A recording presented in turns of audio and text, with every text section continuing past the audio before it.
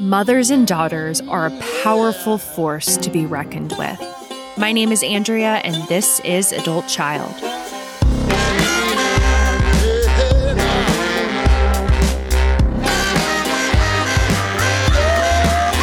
What you holding on to? Just let it all go. What's making you slow now? Just let it all go. Welcome back to Adult Child, where we take a deep dive into the impact of growing up in a dysfunctional family. And today, we are diving deep with one badass bitch, the lovely Paulina Pinsky. Yes, she is the daughter of Dr. Drew. I am sure that she is sick of having that follow her name. And we actually get into that in our conversation about what it was like to be raised by a public figure. What is it like to have a dad that is a celebrity? And we're also talking about a bunch of other shit too. Her struggles with an eating disorder, her first romantic relationship, which was rather unhealthy and codependent, like my first relationship, and I'm sure like most of your first relationships, and most importantly, about the relationship with her mother, which has been a struggle. Also, something that I think most of us can relate to. I wanted to tell y'all about this book I've been reading, or rather listening to, and it is called Mother Hunger: How Adult Daughters Can Understand and Heal from Lost Nurturance, Protection, and Guidance by Kelly McDaniel. Thank you, Denise, for this book recommendation. This book has definitely been bringing up a lot of feelings for me. I highly, highly, highly recommend it. And I really want to have this author on the pod, Kelly. I reached out to her on Instagram, I don't know, about a month ago and said, I'd love to have you on. She said yes. And now I've just been bugging her to pin down a time, but she has stopped responding to me. So if anyone wants to hit her up on the old IG and say that you would love to hear her on the Adult Child podcast, that would be really great. So one last thing before we go to Paulina. I have received many messages from y'all asking how the date went. I feel like if I'm going to tease that I am going on a date, it is only fair that I let you know how it went. So we met for coffee. Now, when we were making plans for the date, he texted me, "Do you prefer wine or cocktails?" And my response was, "I don't drink, period. End of sentence." Now, why is this significant? So probably in the first 5 years of my sobriety, if I were asked that question, do you prefer wine or cocktails? I probably would have just said, you can pick, and then order a club soda and then hope that he doesn't ask me why I'm not drinking. And then if it makes it to a second or third date, then I'll tell him that I don't drink. So that was good. And then also saying that I don't drink, period, end of sentence, that is also progress, because probably a couple years ago, I would have said, I don't drink, but I'm not weird. I can be around alcohol. I'm not a loser. So I didn't say that. I just said, I don't drink, period. And his response was, cool, I don't drink much either. Wow, imagine that. So we met for coffee, and he was tall. He was not lying about his height. And he was actually even better looking in person than he was in his pictures. When does that ever happen? Never. And the date went well. We chatted for about an hour and a half, and I did not overshare. Now, I brought this up last week. This has been an issue for me. This has been something that I have struggled with. This has been something that I have talked about a lot with my therapist. This tendency that I have to overshare. As I said in the last episode, I think that my vulnerability, my openness is often a gift, however, in the right situations. And I will say that there have been times where it has been inappropriate. And it's interesting. Crystal Lampett, who I had on the show a couple weeks ago, she posted this Instagram quote. Let me pull it up. Yesterday, which I thought was so interesting. She said, compulsive oversharing can be an attempt to seek connection. especially when expressing ourselves in the past has been dismissed or invalidated. So for me, I think that there's a few things that are going on with my issue of oversharing. I mean, I think one, yes, is this deep desire to seek connection, to feel connection with somebody when, I felt like for most of my life until I got sober, I did not have connection and I did feel dismissed and invalidated. And then the other thing too that I think plays into it is this identified patient scapegoat role, having that be my identity and being forced to be the one who got sent to rehabs and boarding schools and therapy to talk about my problems as opposed to the family's problems. I think that became routine for me, or practice, is just this sharing, this oversharing about myself. And so I guess it was about, I don't know, maybe a year and a half ago, I was on a date. And at a certain point, I don't know what brought it up, but I started sharing about my childhood. And at first it was fine. And then, I just kept going, guys. I just kept going and just giving all of the details. And at this point in time, I was aware that this was an issue for me, that I overshare and that it can make people feel uncomfortable. And so finally, I kind of snapped to my senses, and I am sensing that he's not really taking the conversation. And so I made a comment to him like, I'm sorry, are you okay with this? Am I oversharing? Am I making you uncomfortable? And he was just like, well, I mean, this just doesn't feel like a first date conversation. Stab to the gut with a knife.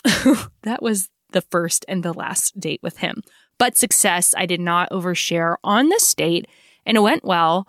I only hung out with him for an hour and a half, guys. So with that, it's okay.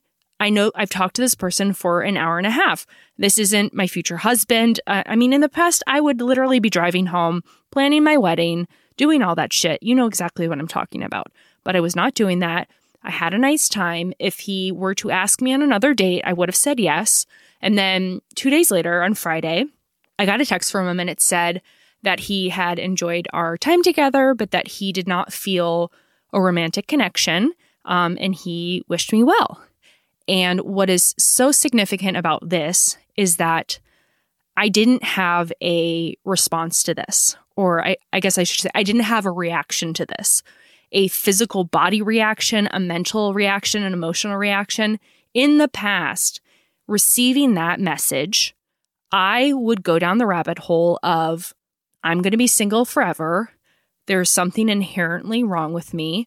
No one is ever going to like me. I fucking suck. And that did not happen. Receiving that text did not change in any way, shape, or form how I felt about myself. In all honesty, the first thought that I had was, well, there's obviously somebody better out there for me. And that is a huge fucking miracle, guys. So no dates planned for the near future, but I will keep you all informed on my romantic journey as I proceed. I am just focused on building this podcast and creating the life of fulfillment that I so desire. And with that being said, I just want to give a quick plug for the Patreon. Again, this is where I provide additional content as well as host virtual peer support groups. And as I said, we're going to go through the Tion's new adult child workbook. If you're interested in participating in that, the first official day that we're going to start going through the book will be on Sunday, November 7th. So if you are interested in participating in that, or if you just want to give me a little support to help me grow this podcast and reach more adult children, head on over to patreon.com/adultchild. And I do want to just give a quick shout out to the newest patrons. So thank you so much to Naomi, Kimberly, Darnell, Marjorie, Kathy, Jackie, Kristen, MTM, I'm not sure what your name is, but MTM, and I hope I'm saying this correctly, but Hasitha. Thank y'all so damn much. And as always, give me a damn 5-star rating on Apple Podcast. Do not pass go. Do not listen to this interview until you do so. Thank you and love you all.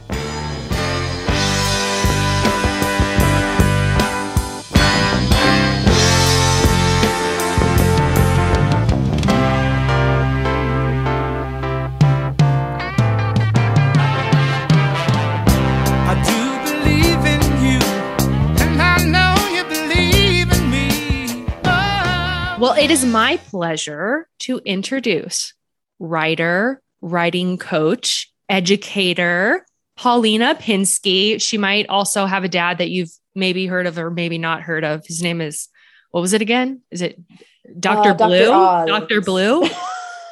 Dr. Phil. Dr. Drew Pinsky. Hi, Paulina. Hello. Thank you for having me. I'm so excited to chat with you. So I want to keep this about you, but I did just want to start it off by saying, do you want to talk a little bit about the book that you and your dad just published? Beautiful. Yes, please. It is called It Doesn't Have to Be Awkward. I think the subtitle is talking about consent, relationships, and other hard to talk about stuff. Okay. Because this is really awkward for me right now with you. So it doesn't have to be this way? No, not at all. Okay, good. Okay, continue. Just name it and move on. But our book, It Doesn't Have to Be Awkward, is a comprehensive guide to relationships in that. So the way the book is structured is the first 6 chapters deal with identity. And then beyond that, it's sort of like dealing with friendships, parents and other adults, bullies. And then we get into relationships, mostly because we wanted to take consent out of a sexual context so that kids would have practice with consent before they got into a sexual situation. And so the central tenet of the book is TCB, trust, compassion, and boundaries. And the origin of TCB was that starting in the 3rd grade, I was very obsessed with Elvis Presley, and he had his pack of friends, the Memphis Mafia, and he gave them all TCB lightning bolt necklaces. And in the 3rd grade, when I became infatuated with Elvis, I read a book about it and I was like, Mom, like I need this for Christmas. And I wore the necklace for 10 years. I prayed to Elvis before ice skating competitions, tests. Like Elvis is more deity than musician to me at this point. And so Elvis and I have a deep spiritual connection, and that's where TCB came from. Rather than taking care of business, it became trust, compassion, and boundaries. And the idea is if you trust yourself, have compassion for yourself, and understand your own boundaries, then you'll be able to trust someone else, offer them compassion, and respect their boundaries. So it's a framework that I think, works for kids of all ages, but our book is specifically targeted for 12 to 20-year-olds. That being said, I think this is a must read for parents in that it's full of sort of like conversation starters. So it's both available in hardback and audiobook form. And what I think makes our book special too is we have a chapter on navigating substances and one chapter saying something happened to me. What do I do? And I did something. What do I do now? And so it's very much an exploration of what accountability looks like. And, obviously the navigating substances is like, has all my dad's like warning signs and stuff. But I also was important for me to add sort of like a harm reduction approach of like, if you are going to engage with these substances, tune into reality, have people around you that you trust, listen to red flags, check into your body, like sort of practical things, because inevitably kids are going to experiment. And so, there's just so much in there that I feel like I wish that I had growing up. And it's really been a beautiful opportunity to finally have those conversations with my dad, even though I'm 28. So yeah, that's the book. And it's been a whirlwind and a pleasure and a privilege to have written it and been a part of it. Have you heard of TCBY? It's like yogurt. Yes. Isn't that yogurt? Yeah. No. That's what I was thinking about. We should collab. Yeah, you should get them to sponsor. I'm an email. TCB, trust, compassion, boundaries, and yogurt. And yogurt. Hell yeah. So I want to talk some about your childhood. Well, first of all, okay, so we got we got several things going on here, but we got one, you're one of three, you're a triplet. And then you also are the daughter of Dr. Drew. So I guess talk about wherever you want to go with that. But I guess one question to me would be, when did you realize that your dad was like a public figure, and how were you told that? I love that question. So growing up, my dad, so we grew up, or we started our family life in a small house in Glendale, California. And my dad will be like, you know, we went from being this like cool couple to like all in, like all of a sudden we had triplets. So growing up, my dad was both practicing at my grandfather's firm, or not firm, what is it called? Practice. Office. Practice. Practice. There we go. Practice of the practice. He was doing rounds at Huntington Hospital. He was chief of staff at Los Encinas Rehabilitation Center. And he was doing radio 5 nights a week on K-Rock for Loveline. And so he was not around a lot when I was little. There was always like a fleet of nannies or grandparents or whatever. But I just like have very vivid memories of his beeper going off in the middle of the night because he like was on call and had to go to the hospital. And a lot of my memories as a little girl is like going through the halls of the hospital with him and going on rounds, because he was mostly seeing geriatric patients. And that's like when I like really like grew to love old people, because they were just like so interesting. And like some people, you know, have problems with old people, but I just think they're just like oracles. Like they just like have lived a whole life. They have so much to share. And so like I have one specific memory. So at Huntington Hospital, we were able to like roam around with him, but then at Los Encinas, we would stay in the nurses station. And one of my earliest... That was the rehab? Yeah. Okay. And one of my earliest memories was a woman, I don't know, methadone is what they give you for heroin, right? Yep. So she was she was on methadone and she was withdrawing off of heroin. And I'm like 4 or 5, maybe 6. And I watch as this woman like throws a tantrum, like a childhood like tantrum in the nurse's station right next to me. And I just remember being like, why is that adult acting like that?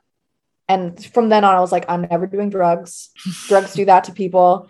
So like early on, I like saw, I wasn't like, you know, obviously he wasn't going to like be like, here's my daughter at the rehab clinic, you know, but early on there was a very clear presence of like what addiction could do.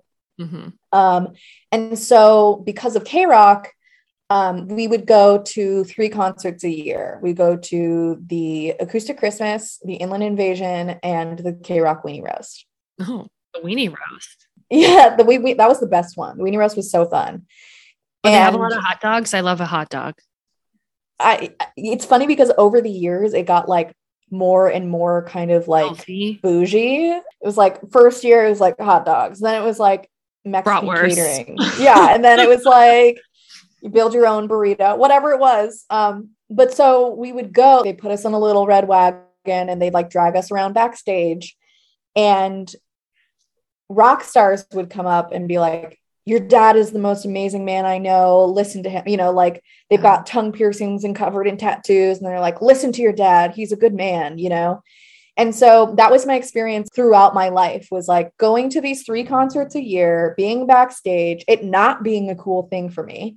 It's like, oh, I'm at dad's work now. I have to be polite. You know, it's not like I'm at a concert. Like it was like, I have to go to a concert. Do any of my friends want to come? You know, like it was not a sexy experience for me, mostly because like 1, I was very young, and 2, it was like what I imagine, like a dental office meeting for a picnic. Like that's sort of the vibe.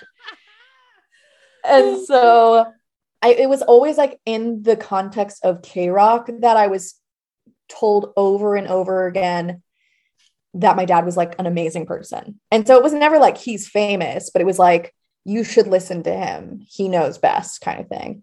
So much so that I think we went to San Francisco for probably Outside Lands, or what is that what it's called? Mm-hmm. Outside Lands. Yep. And Fiona Apple performed, and I got to meet her afterwards. And I actually have the picture of me and Fiona Apple. Wow. You're such a little baby. How old were you? Like 4 or 5? 5. Wow. And she told me, you know, you're lucky that your dad is Dr. Drew. And she gave me tinsel from that was like covering her mic. And I kept it like on my bed frame. And obviously now I'm a huge Fiona Apple fan. And so it was always sort of in the context of like, your dad is a good man. It was never like, because he wasn't. So it's been interesting because like over the course of my life, his career and public perception has shifted time and time again. Like there was a period of time when he was like the specialist on Big Brother, and like, you know, how old were you when he did Celebrity Rehab? How old were you? I was like a teenager, high school. Yeah. Mm-hmm. And that was like huge vacancy in the house. Did not see dad at all. And I think that that's sort of like the predominant feature of my dad throughout my childhood is like, he was there for like the important things. He didn't miss holidays. He didn't miss ice skating competitions. He didn't miss football games. However, the day to day, I mean, when I was like in elementary school, he started touring around the country with Adam Carolla to like talk at colleges. And he could be gone for like weeks at a time. And for me, so I started ice skating when I was 5.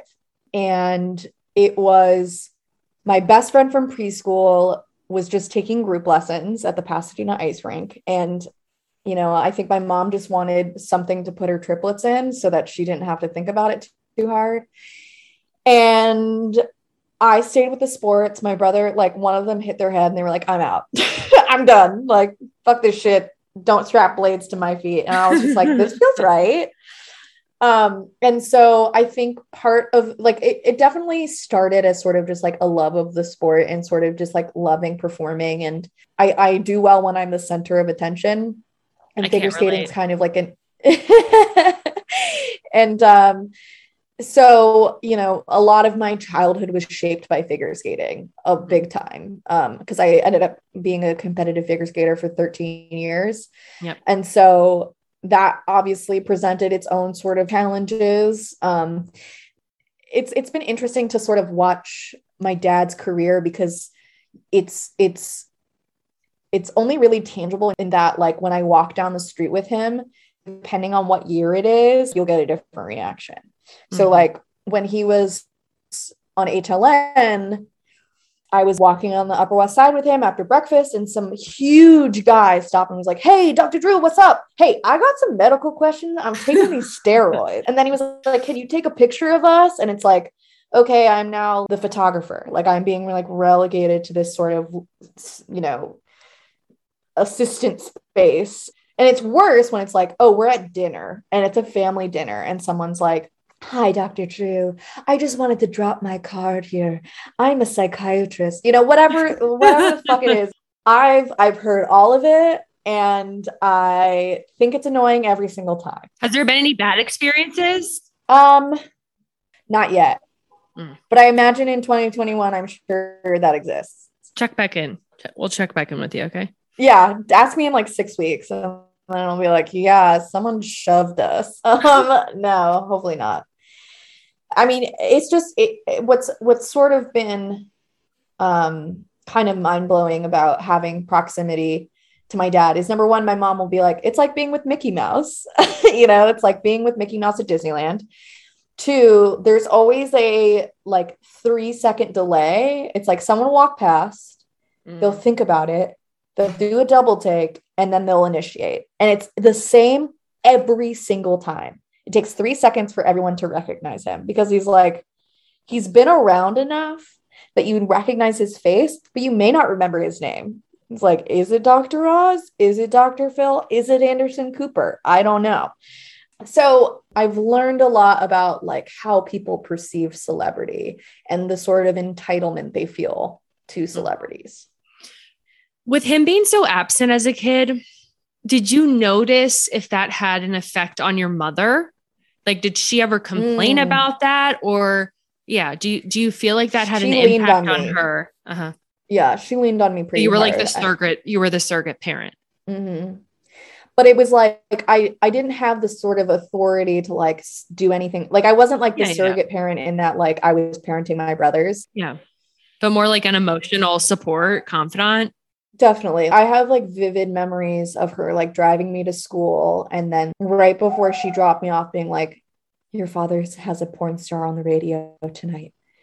I'm like 8 and I'm like, no, What's like porn? he loves you, mom. What's Yeah, porn? like I don't even know what porn is. Like at that point. And I just had to do a lot of sort of emotional propping sometimes. And two, like, so my mom and my relationship is so, Yes, I want to get into all of that. yeah, it's endlessly fascinating to me because so my mom was pretty much alone raising triplets and she had 2 nannies and, you know, she had support, but I guess I haven't really thought about like how that impacted how she treated me because and my mom and I talk about this all the time, but like there's one time that she slapped me in the 3rd grade because she used to braid my hair every day. So backstory on my mom, she like was a bikini model in the 80s. Yep. She went to college later in life. Her parents wouldn't pay for college. They would only pay for beauty school. Booty school. Booty school. Yeah. My mom went to booty school. She got that donk. Yeah. She was like obviously raised and under like she was a woman in the 80s. You know, her body was how she felt. She found a class mobility. Mm-hmm. And so I'm a competitive figure skater. I'm the only daughter. And your dad is out. You know, my dad wasn't home. Yeah. And so she used to braid my hair, French braid my hair every day so that I could wear it at school, wear it to ice skating and be done. Mm-hmm. And I did not want a French braid. And I also am like manifesting early signs of like anxiety and like OCD that would eventually manifest into an eating disorder. And so like, I'm a little terrorist, you know, during this experience and, you know, the carpool's waiting out front and I have to go to school and my brothers are in the car and I'm not in the car. And she just like lost her shit and hit me. And of course I immediately start crying. And then I don't think she immediately started crying, but she cried after I left and like called the teacher and was like, I need you to know that this happened. Like, I'm so sorry. And she was like, it happens. It happens. And so, you know, thankfully my parents didn't believe in spanking or anything like that. So like, that's the only sort of hitting trauma I have. And it's, you know, pretty light compared to most people. But I think what I haven't done is sort of looked at that situation and it's like, what pushed my mom to the point of hitting me? And it's like, oh, her husband wasn't home. She was raising triplets and I needed to get the fuck to school. And so she was pretty stressed out for sure. And so I think sort of the way in which like it got kind of, my mom's a producer. She's very recently come to that title. And she even said to me, she was like, I didn't know that I was a producer, but you know, I produced you. And I was like, boy, did ya. So my mom, you know, starting from age 5 to 18 would drive me to and from the rink, would pay for all my coaches, would buy me all the skates, would take me to the dressmaker who would measure me every 6 to 8 weeks. And then when I was 12, she would drop me off at the nutritionist every week. So there was a lot of money and time invested in my figure skating career. And so my mom and my relationship entirely focused on ice skating. And when I was little, I think that was good for me because I went to a super competitive, like K through 12 school that my dad also went to. You know, my brothers are also in the class with me, and I was never told I was smart. Mm. I was always told that I was pretty. Mm. And I think the ice skating also feeded into that. And because of that, I didn't feel confident at school at all. I remember my school was very like math and science focused. And so I remember sitting next to Chris Wynn, who was on his 12 timetables, and I was still stuck on 3. And I couldn't finish the math minute. And, you know, so much so that my 3rd grade teacher gave my mom a math rap cassette tape to listen to on the way to ice skating. So it was like 2 times 2 is 4. open the gate and walk through the door. Like literally, that's my like ringtone. That's my ringtone, girl. Yeah. So I was like, you know, not excelling at school, but the one thing I always excelled at was having boyfriends. I was boyfriend queen. And now I'm like, oh, was I sort of hyper fixated on romance because my dad wasn't home? And that's sort of like, Probably. Yeah. And I mean, that would chase me through my 20s. So I'm going to say, yes, it did. And so, I think also in fourth grade, like the next year after third grade. Is that how it works? The next year, fourth grade, the next year after third grade. Oh, good to know. Thanks for that. Hey, anytime. I've been wondering about that for a long time. Sorry. I cracked the code. Here I am. No, I love it. Don't worry. And so I had a teacher who was like, listen, she's never going to make it through this school. Mm-hmm. Her head is in the clouds and she needs to read the news. And I think my mom said something along the lines of like, okay, I'm paying you. So what are you going to do about it? You know, like, but instead this teacher was kind of like, she should drop out now in the fourth grade when I was like 10. And so it's just like, geez, like, I'm sorry that I'm not like, maybe I can't say the alphabet backwards. I don't know what they tell you. Were you me. told that? Did you know that when that happened? My mom told me. Of course she did. Yeah, because no boundaries whatsoever. It was like, so what's actually funny about that is that day on the way to ice skating, she was like, we're going to listen to the news. And she turned on the radio and it was the first day of the Scott Peterson trial. And our family friend was his defense attorney. And I was like, oh, people I know defend bad people? Well, he can't be bad. He couldn't have done it. If my friend is defending him, he didn't do it. So yeah, I'm coming into childhood with like, I was a pretty little girl. So I was like told that I was pretty all the time. And I had this highly competitive sport. My dad's not home a lot. And I was third grade horny all the time. And cute, 12-year-old me, I'm like, I'm not chubby, but I'm chubby for ice skating. And there comes the point where they're like, okay, either you have to lose weight and get better, or we're kind of done here. And so that's when I was introduced to my childhood nutritionist. Yeah, I want to ask how that came about. I mean, I imagine you're burning a shitload of calories doing figure skating every day. Oh yeah. Was it just where you was it overeating or just like natural, or you were just like in a weird spot where you hadn't grown yet, or just doesn't really matter? Is I was totally normal. I was totally normal. And it was just the environment I was in, Southern California and figure skating. And, it was not uncommon for friends of mine to be like hospitalized for anorexia, and that's sort of like weaved into the fabric of the sport. And so it's, I had like a little baby tummy, like kind of like how a fourth grade girl does, it's like, she's still a baby. But it was more of like prior to being told this, were you already conscious of your weight? When did that thought, that idea, that fixation, like, do you remember that being a part of the conversation prior to this being sent to the nutritionist? It was entirely part of the conversation. It most specifically started in the third grade. Cause I remember staring at myself in the glass door of my parents' living room and noticing that like my nipples had puffed up a little bit. And I was like, oh, my body's changing. And then that's kind of when the storm came. And it was like the moment in which I was no longer one of the boys. I was singled out in this way. And I fought it fucking hard. It was a push and pull between my mom and I, where like my mom would like go to the ice rink and tell like, oh, Paulina's trying to lose weight. And like my ballet teacher would be like, don't drink soda. And like another, they like, everybody has advice. And so it was like, my mom would feed my brother something and then she'd feed me something different. And, midway through the meal, I would try to sneak something off their plate and she'd be like, damn it, Paulina, like, why are we paying for figure skating if you're not going to try? And so when I was 12 was kind of like the tipping point when I first started middle school. And what had happened is sixth grade, obviously everyone's hormones come and it's a party and it's a miserable party and nobody wants to be there. However, I went from being like, the queen bee, always had a boyfriend, always gossiping, knows all the secrets, to enemy number one. And all the girls in my class decided to have a different reason to be mad at me. And so I was shunned by the sixth grade class. And at the end of it, I was like, Mom, I think I need to go. I'm depressed. I think I need to go to therapy.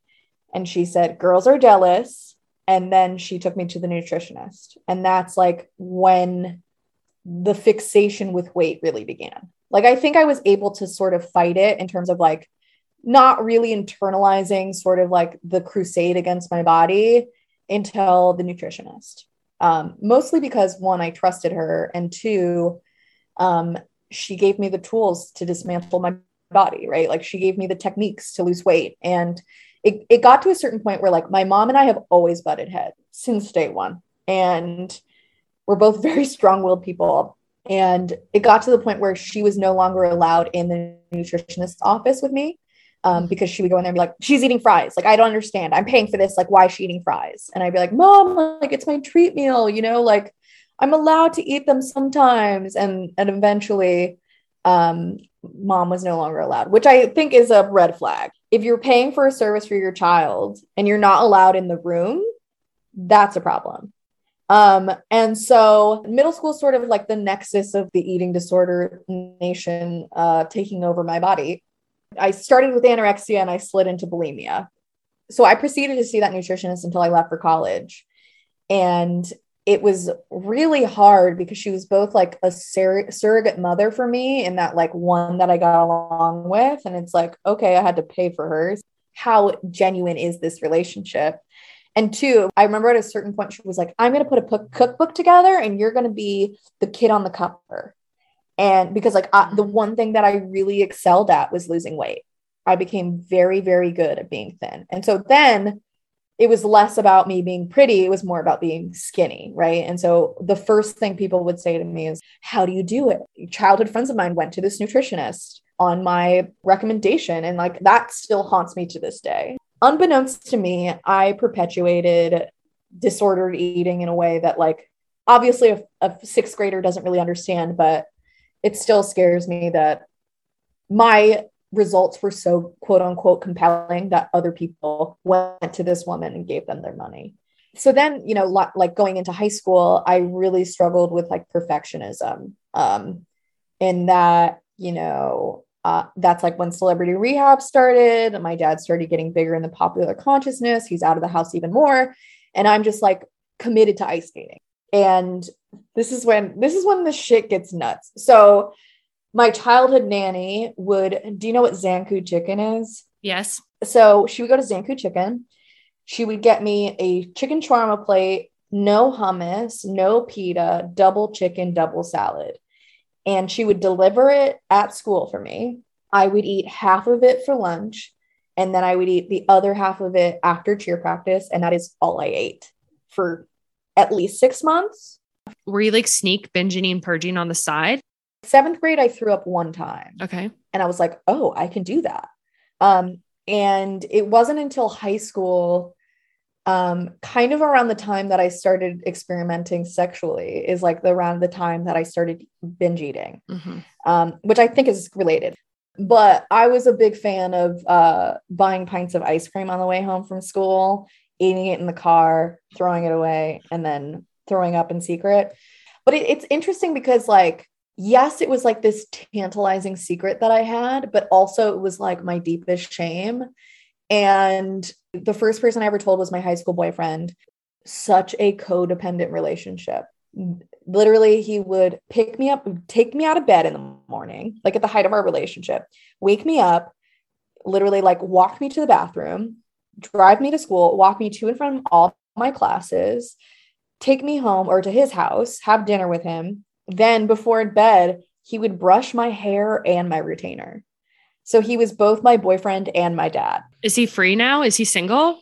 I don't know. So this is kind of the tantalizing topic that I haven't really talked about publicly, but I'm excited to. So my first boyfriend like I had, all my little boyfriends or whatever, but my first like love, he was Muslim. Can we get a name? Can we get like I give all of my guys like nicknames. You got a nickname? Like I've had like Mr. Old Enough to Be My Dad. I had like Ball Boy.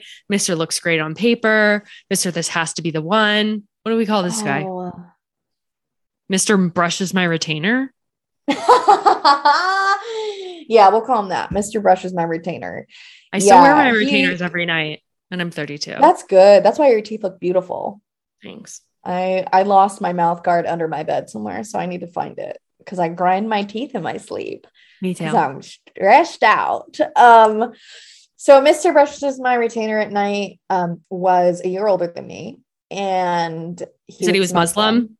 Okay. Mm-hmm. And so when we first started dating, he was like, "We can't tell anyone," and I was like, "No, like I'm not going to do that. Like you have to tell your parents." And so for the first year of our relationship, it was like very much, we were chaperoned outside of school and like all that stuff. And then it like quickly became codependent mess in that, like, I remember, so my sophomore year, I was in Little Shop of Horrors. I was cast as literally a streetwalker. And I was a dancing streetwalker, and he bought tickets for every night of the show just to watch me do like 4 seconds on the stage. Yeah. Yeah. And so I would just remember feeling so suffocated. I was like, "You're coming every night. I'm not even really on the stage. Like, I don't understand." And so there was sort of this like deep obsessiveness about him that was both tantalizing and also crushing. Mm-hmm. And so that then, I'd always heard my dad say, "Your brain isn't ready for sex until you're 16. And so I literally waited until I was 16. I think it was like the first Friday night football, our 1-year anniversary. I lost my virginity on my bedroom floor and the condom broke. And so we had to drive to Walgreens and ask a stranger because underage kids weren't able to buy Plan B at that point, for Plan B. But early on in the relationship, we divulged our sort of self-harming tendencies to each other. He was like, "I'm a cutter." And I was like, "I'm a bulimic." And it was like, of course you guys found each other. Of course you found each other. Exactly. So it was like I just remember so vividly, like being on the landline, saying this into the landline. I'm like, "I'm a cutter. I make myself throw up." Well, if anybody heard, they said nothing. And I just remember being like, "Okay, like if you don't cut, I won't throw up," That's love. Yeah, that's true love.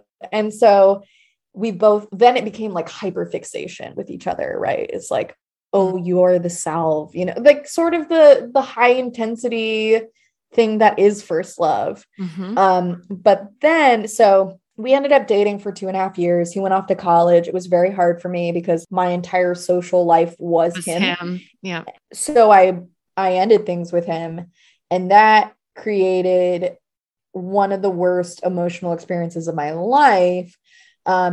He pretty much went off the deep end after that. And he, like, when he was home for spring break, showed up at school and like, quote unquote, surprised me. And my high school class is 92 kids, 2 of which are my siblings. Mm-hmm. And so the entire courtyard is watching me. And I was like, "Listen, Mr. Brushes My Retainer every night, we need to go off campus." So we went to a Panda Express, and then we sat in his dad's new Mini Cooper. And he proceeded to tell me that he was thinking about suicide, that life wasn't worth living anymore, that, I did this to him. And he had also told me that he had started therapy that day. I was like, "Did you tell your therapist this?" He was like, "No, I don't know him well enough. They told me that I should come and do this and tell you all this. That's what their suggestion was." Yeah, perfect. Let me dump this on my ex-girlfriend. This sounds great. But part of the sort of, I think, what upended his life, I mean, he didn't die. He's okay. But as far as I know, but he believed we were going to get married.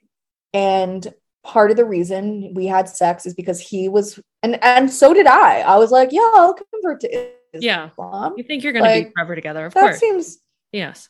Yeah. I was like, we're gonna, like, when I move to New York, you'll find your way to me, you know, whatever it is. Like, even then I was like, I'm moving to New York. And I very much in high school was like, yeah, I'm going to convert to Islam and move to New York. Like, that sounds right. And obviously, like, one of those things did not happen. And, you know, I remember one year I fasted one day for Ramadan. I was like, I could do this. I've been doing this. I've been practicing all since I've been 12. Yeah.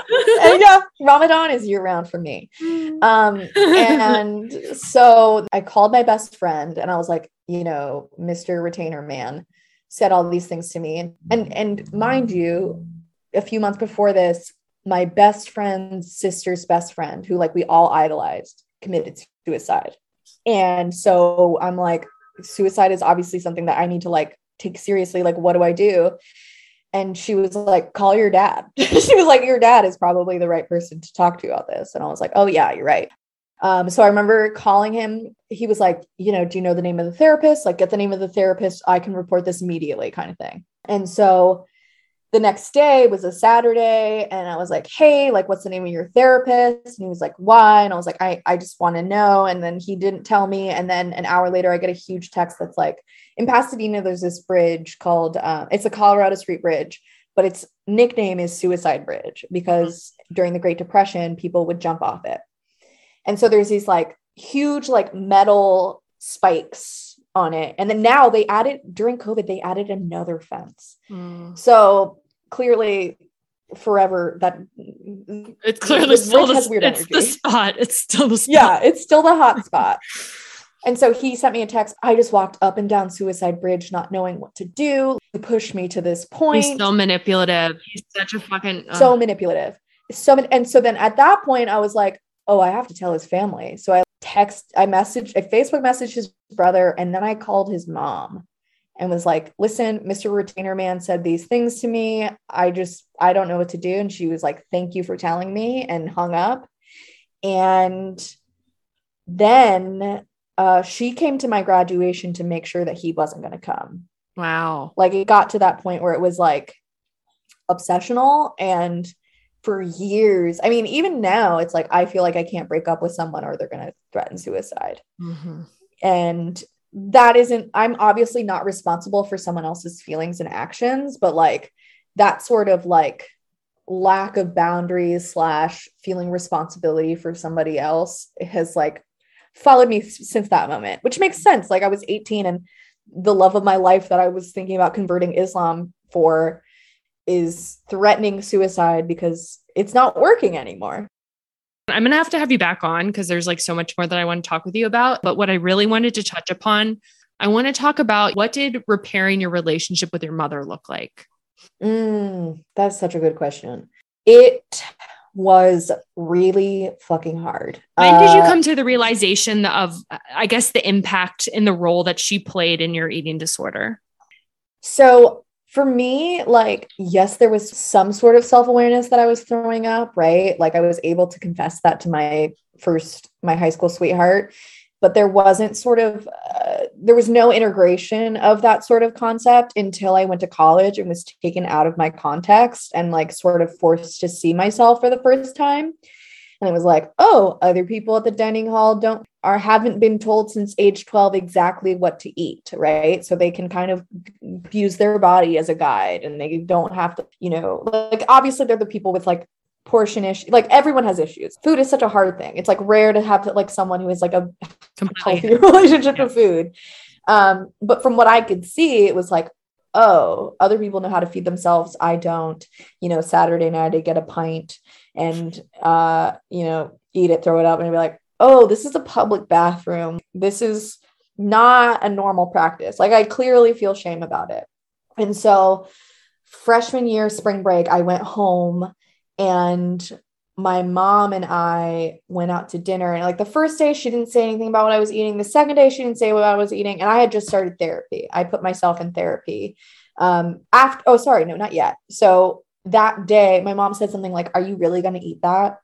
And it started the longest binge purge I've ever had. Like I threw up like 7 times in one day, and I was like, wait. I was like, this is not right. I was like, I don't want to do this anymore. And so I went to Barnard Health Services, and they gave me a list of referrals. And the first person on the list was my therapist of 10 years. And her name's Catherine Baker Pitts. And she was phenomenal in that she brought feminism into my praxis and also like into sort of the eating disorder recovery model. And that, it wasn't about like regaining weight and being a specific weight and meal planning. It was like, what's going on with your family of origin? Mm-hmm.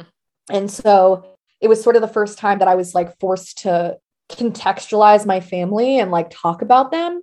And so that June, so that was probably like March of 2012. June of 2012 is when I told my mom about my bulimia. We were driving back from dinner.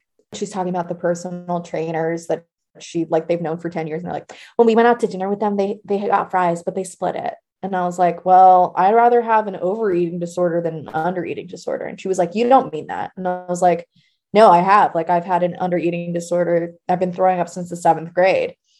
And then, the famous line of, well, get your teeth checked, which I ended up writing about. And that's like a whole other trajectory and a whole other. So that experience also strained my relationship with my mom, obviously. And so the summer after college, I was living at home. I was working as a hostess in my godfather's restaurant. I was like slamming in and out on the way home, in my car alone. And I'm fucking my high school sweetheart who like this is TMI, but I'll say it anyways, like will only let me blow him, but will not touch me. And so it was like very much like a clear dynamic of like who was holding all the power. During college was really, really like I was angry, and it was, 18 years worth of like pent up anger. I'm coming into like body positivity and like internalizing the concepts of health at every size. And meanwhile, my mom is an empty nester for the first time. She started a podcast where she would bring on clairvoyants and they would talk to the dead. She's trying to like do her own thing. My mom is not the greatest listener and has a lot like ADD up the wazoo. And so it was a lot of like, just like speaking and not being heard for a long time. And so eventually my parents did come to therapy with me, and that sort of facilitated the first sort of like, snot pouring out of my face, cry session of just like, it hurt, And I think once they were able to see that, they kind of like understood that like, though it was being expressed as anger, it was coming from a place of pain. Yep. Hurt. A lot of the healing had to do with me doing healing on my own in a certain way. Like I got to a point where it was okay. Like my mom's never going to believe in health at every size. My dad's probably never going to believe in health at every size. Like, what does it mean if I believe something that my parents don't believe? 1, and 2, what does it mean if they never move past this point? Like, will I be okay with myself and them? And so I think I really kind of doubled down on sort of my own self-discovery and my own self-work, because I got to a point where it was like, oh, my mom's never going to change. I can try and try and try, but I'm still going to have to, like, eventually it came to the point where like, they don't comment on what I'm eating anymore, but that's after like years of just, please don't talk about my body, or please don't talk about what I'm eating, like setting boundaries over and over and over and over and over again. And, kind of building the skills to cope with them. And so I think ultimately it kind of got to a point where like my mom and I don't know, there's always been this sort of like reversal where like I'm the mother and she's the daughter. But there's always been this sort of understanding that her tolerance threshold is very low. And that means that I'm probably not going to get that like over consuming maternal love that I crave. And so it's sort of like, it's an ongoing sort of grief process where like, sometimes it's just like, fuck, like, I wish you would just fucking listen to me. And then there's the other of like, okay, well, she expresses love in the way that she knows how to. So it's like random pictures of me as a baby on Facebook Messenger sometimes, or like we're going to New Orleans in a couple weeks, and she bought me a wig, like showing love through gift/money is her love language. And so I would say it's both working on my own expectations and also just making peace with myself. And also just like, as I've gotten older, what I need from her has changed. And what has been super interesting, I think, honestly, like part of the reason we're doing so well right now is because she's back in that producer role, and she doesn't have control over me, but she has a say. When it came to figure skating, it was like, she was there when they put highlights in my hair in the 5th grade. She would yell at my hairdresser if they cut too much hair off. She had such a heavy hand in every single aspect of my life that it was like I was her clone, which is, part of being a child of someone, is like you are in their image in a certain way. But I think my mom not having the sort of same resources growing up, I definitely became sort of the receptacle for like, I mean, when I was born, and she said this over and over, is like, she held me in her arms and was like, I'm going to give you everything I never had. And she truly did that. So the short answer is 1, doing therapy for 10 years, 2, letting her produce me again, but on my terms. Now she's producing my dad full time, and that's their whole relationship is working. They very much love each other, but like, they have a work dynamic that is a smooth baby seal, and it is slick and ready to go. And so she's her role as producer has shifted, which has allowed for our relationship to not solely be about the performance, the outcome, the product, whatever it is.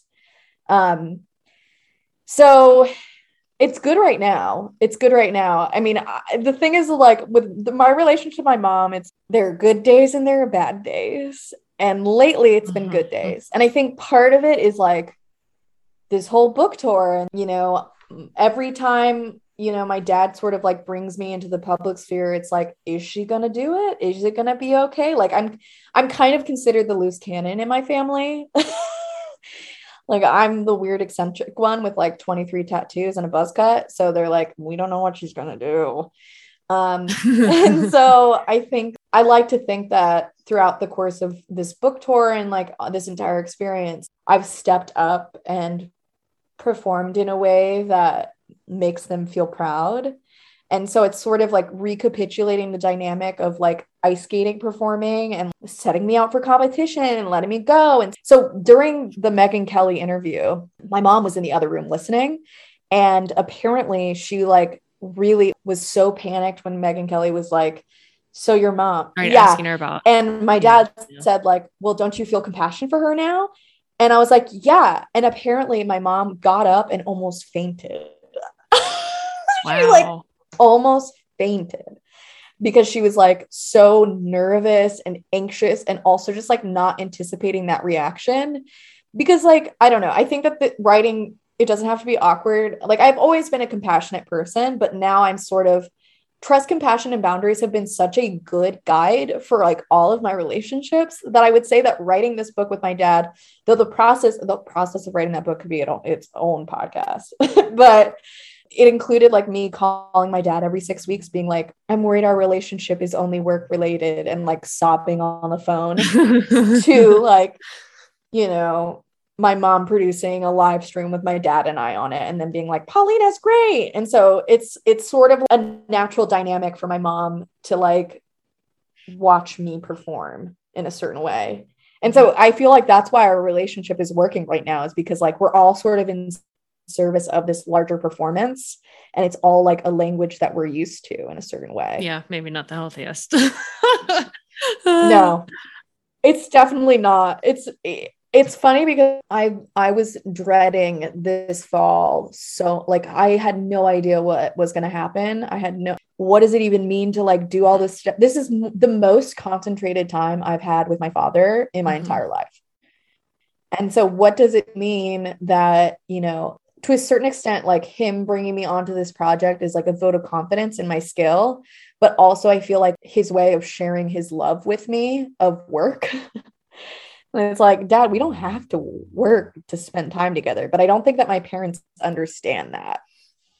Well, the thing that really helps me, and one thing that I really make a big emphasis on this podcast, just remembering that we're all just a product of our upbringings, right? I just mean like with our parents though, you know, like that they're just as much impacted by their upbringings as we are. And, for sure. I think that most of us don't get the blessing of like breaking the cycle and kind of, you know, pivoting and looking at this stuff. I mean, most of the time, like that's what's so awesome is like, you're going to have the opportunity to break that cycle and to not kind of pass on that dysfunction to your kids if you want to have kids. I do. And I hope so. I mean, I've had enough therapy at this point, even though I'm like still in therapy. I'm probably going to be like a lifelong. Why not? I don't understand. Like, what is the point of like, why stop going? Like, there's always more to dive into. Oh, always. And it's always the moment that you feel most reticent that you're like, oh, this is the day that I have to go. I don't want to go. That means I should go. There's going to be something juicy that comes out of me today, you know? But yeah, I really appreciate that question because I feel like I've written at it in so many different angles. Because when I was in college, I wrote, get your teeth checked. I read that. Which you can guess what that's about. And so that was sort of like my first stab at trying to understand the situation. But more than anything, I think it was first time writers, there's always a tendency to put a bow on it. Right. It's like, and then we lived happily ever after. And mine was like, and then my mom and I worked on our relationship. You know, and the truth of it was like, we couldn't barely be in the same room together. Now that was in 2013, you know, 8 years ago.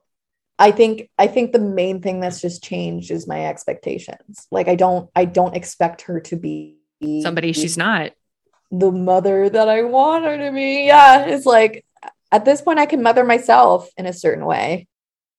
So where can people find you? Do you want to be found? I would love to be found. When you fall, I will catch you. I'll be waiting. Don't know why that song popped in my head. I don't know. I'm trying to make the connection there. It felt right. Social media, MIZ Piggy 111, Instagram and Twitter. My website is paulinapinsky.com. I am available for writing coaching. Any sort of writing need you have, I'm your gal. Well, this has been amazing. We'll definitely have you back, and I will make sure to put all your shit in the show notes. So thank you so much. Beautiful. This has been amazing.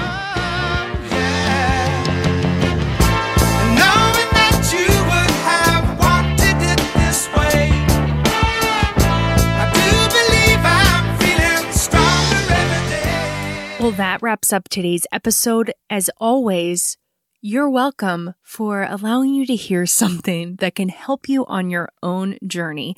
Thanks again to Paulina. That was amazing. Check out the show notes for ways to get in contact with her and also a link to her new book. It doesn't have to be awkward. You can also find links to my social media. I am at Adult Child Pod on Instagram and TikTok. Also, I would love to hear from you. See show notes for ways to contact me. I do just want to say there are several of you that I still need to get back to. I am just trying to figure out all of this time management shit of doing this podcast while also doing my other job so I don't get fired. Next week, I have TJ Woodward back on the podcast to talk about his new book, Conscious Creation. This book is really fucking good. And this interview is really fucking good. So I'm super excited for y'all to hear that. I will see you shit shows next week for another episode of Adult Child. It's going to be super raw. It's going to be super vulnerable. And I am super excited for y'all to hear it. It's going to be a goodie. I promise.